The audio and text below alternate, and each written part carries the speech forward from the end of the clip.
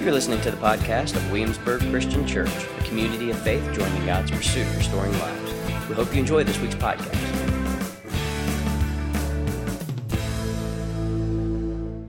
So time, this thing of keeping time, it's about anticipation and expectation. How we tell time defines who we are as a people. For example, if you expect fireworks on the 4th of July, you are an American. Right? Like keeping time in this way forms a calendar that creates culture as it rehearses the story of a people or a society. It's this primitive human impulse, one that dates back as far as the first human civilization that continues today. The Roman calendar told the Roman story. The Jewish calendar tells the Jewish story. The American calendar tells the American story. The Christian calendar tells the Christian story. For almost 2,000 years, the church has marked time in light of the gospel story of King Jesus. Advent and the season of Advent anticipates the coming of Messiah. Advent marks the beginning of the new year of the church. So this is our new year, church, in accordance to the Christian calendar. Christmas celebrates the birth of Jesus. Lent remembers the journey to the cross. Easter is the celebration of resurrection. Pentecost Sunday celebrates the birth of the church. And ordinary time leads us through the year all the way back to Advent. If we allow the calendar of the church that has existed for almost 2,000 years, if we allow the calendar of the church to have authority over our calendars, we will organize our lives around the story of God. That's the important piece of the calendar, is it forms us. And the rituals and the practices and the seasons and the memorials of the Christian story as seen and witnessed and experienced in the calendar as a community of people.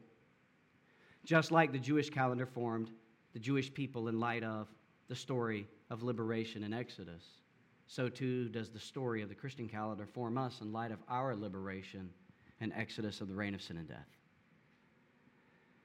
So Advent, the word, means coming or arrival. And when we remember the story of Advent, we have to remember it in context. So stay with me. See, we remember that the story of Advent teaches us that Advent begins in the dark. It's the Christ child named Jesus in a manger coming in the quiet whimpers of a newborn child in the still of a starlit night where God's voice had not been heard clearly for 400 years. It's Joseph, Mary, and the Christ child traveling in the cover of darkness as they seek asylum in Egypt.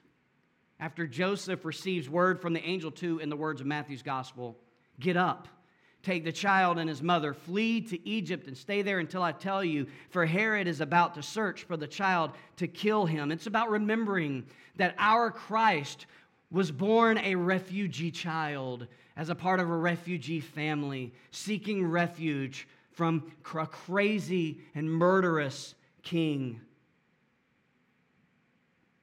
See, Advent begins in the dark because before Advent, the arrival of God to the world and the Christ child, the world was covered in the darkness. It's why the prophet Isaiah said in Isaiah chapter 9, verse 1, "Nevertheless, the gloom of the distressed land will not be like that of former times when he humbled the land of Zebulun and the land of Naphtali. But in the future he will bring honor to the way of the sea, to the land east of the Jordan, and to Galilee of the nations. The people walking in darkness have seen a great light. The light has dawned on those living in the land of darkness." Isaiah 9, 1 through 2. See, beloved, the prophet speaks of a world that sounds similar to our own, a world still covered in the darkness of violence, fear, and anxiety. All the people of Judah, Isaiah chapter 8, verse 22 says, all they see is distress and darkness, the gloom of affliction. That's what the text says. Uncertain of where to turn, they look for help. but in all the wrong places, including the false gods, the dead, and their political leaders. Read Isaiah 8, 19 to 20. So overwhelmed by the darkness that covers them, people look to anyone or anything for light and hope. So the prophet Isaiah comes and imaginatively proposes a time when this great light would dawn on the way of the sea, which ran through Galilee. And with this great light, a nation would grow and celebrate as if a harvest has come. With this great light, he tells us, the rod of oppression would be broken and lifted, and one day all military gear would be burned as fuel for fires. That's what the prophet says. And with this great light, the prophet says, the land would be filled with hope and peace and joy, while the end of oppression and war would be near. The great light would come with the birth of a child who would be the light of the world. Isaiah chapter 9, verse 6. For a child will be born for us, a son will be given to us, and the government will rest on his shoulders, the prophet says. See, there in the midst of the darkness is this Advent announcement.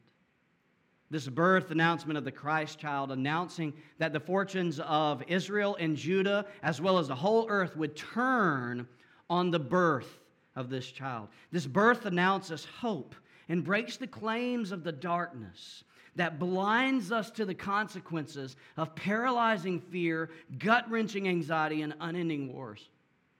However, the claims of the birth announcement will not rest on man-made governments, but upon the government that the Christ child will bring to humanity. It will happen because Christ is the fulfillment of the promise of God.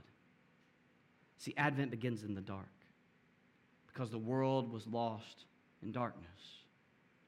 And even though the one Isaiah said would be a great light has dawned, he makes a claim about a kind of light that has broken into the world but has not yet fully lit the world.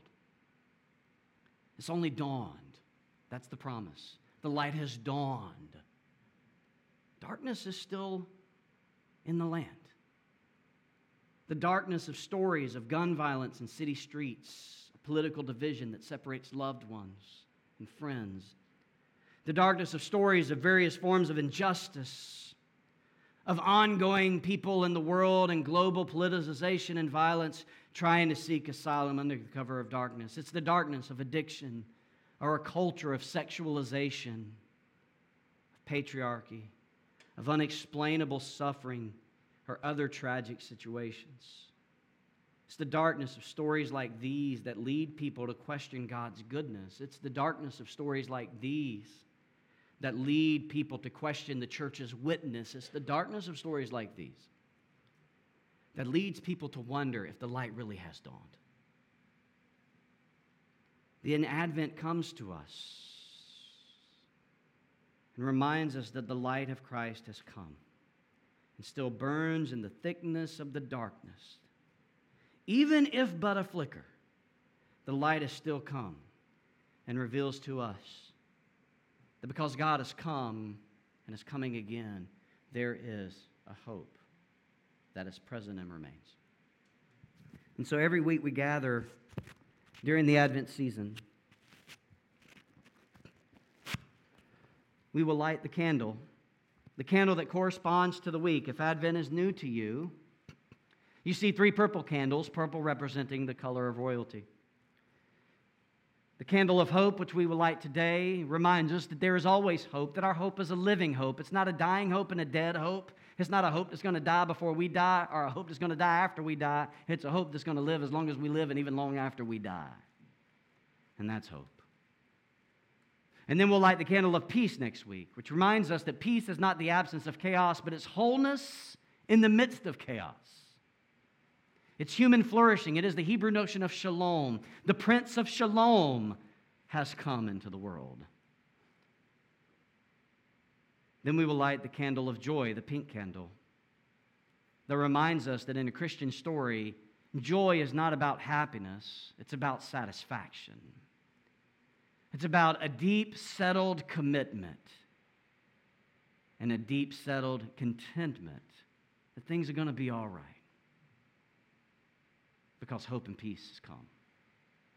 And then the fourth week we light the candle, the purple candle, the final purple candle that is one of love, that reminds us that all of this has come because love has come to us. God loves, and when God loves, He loves without caution or restraint, without boundaries or limits. He loves us beyond our sense of worthiness or unworthiness, beyond our inadequacies and failures, that when God says He loves us. And that won't change. And then finally on Christmas Eve, we light the Christ candle, which is the bright candle.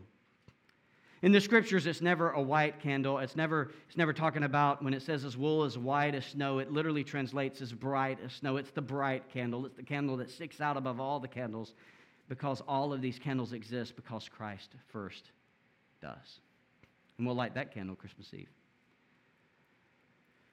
And so today, we settle into the week of Advent, and we remember hope. We remember that hope is about expectant anticipation. We remember that hope is not so much a belief as it also is a practice. We have to practice hope.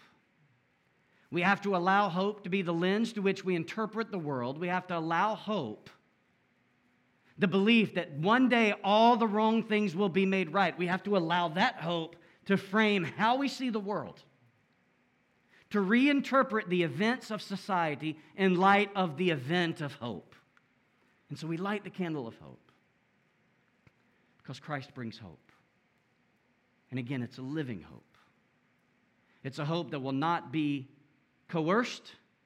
It's a hope that will not be changed. It's a hope that will not be canceled. It's a hope that will not be renegotiated. It is a hope that will not be recalled. It is a hope that will forever be, until Christ comes again, when our hope becomes our reality in our sight.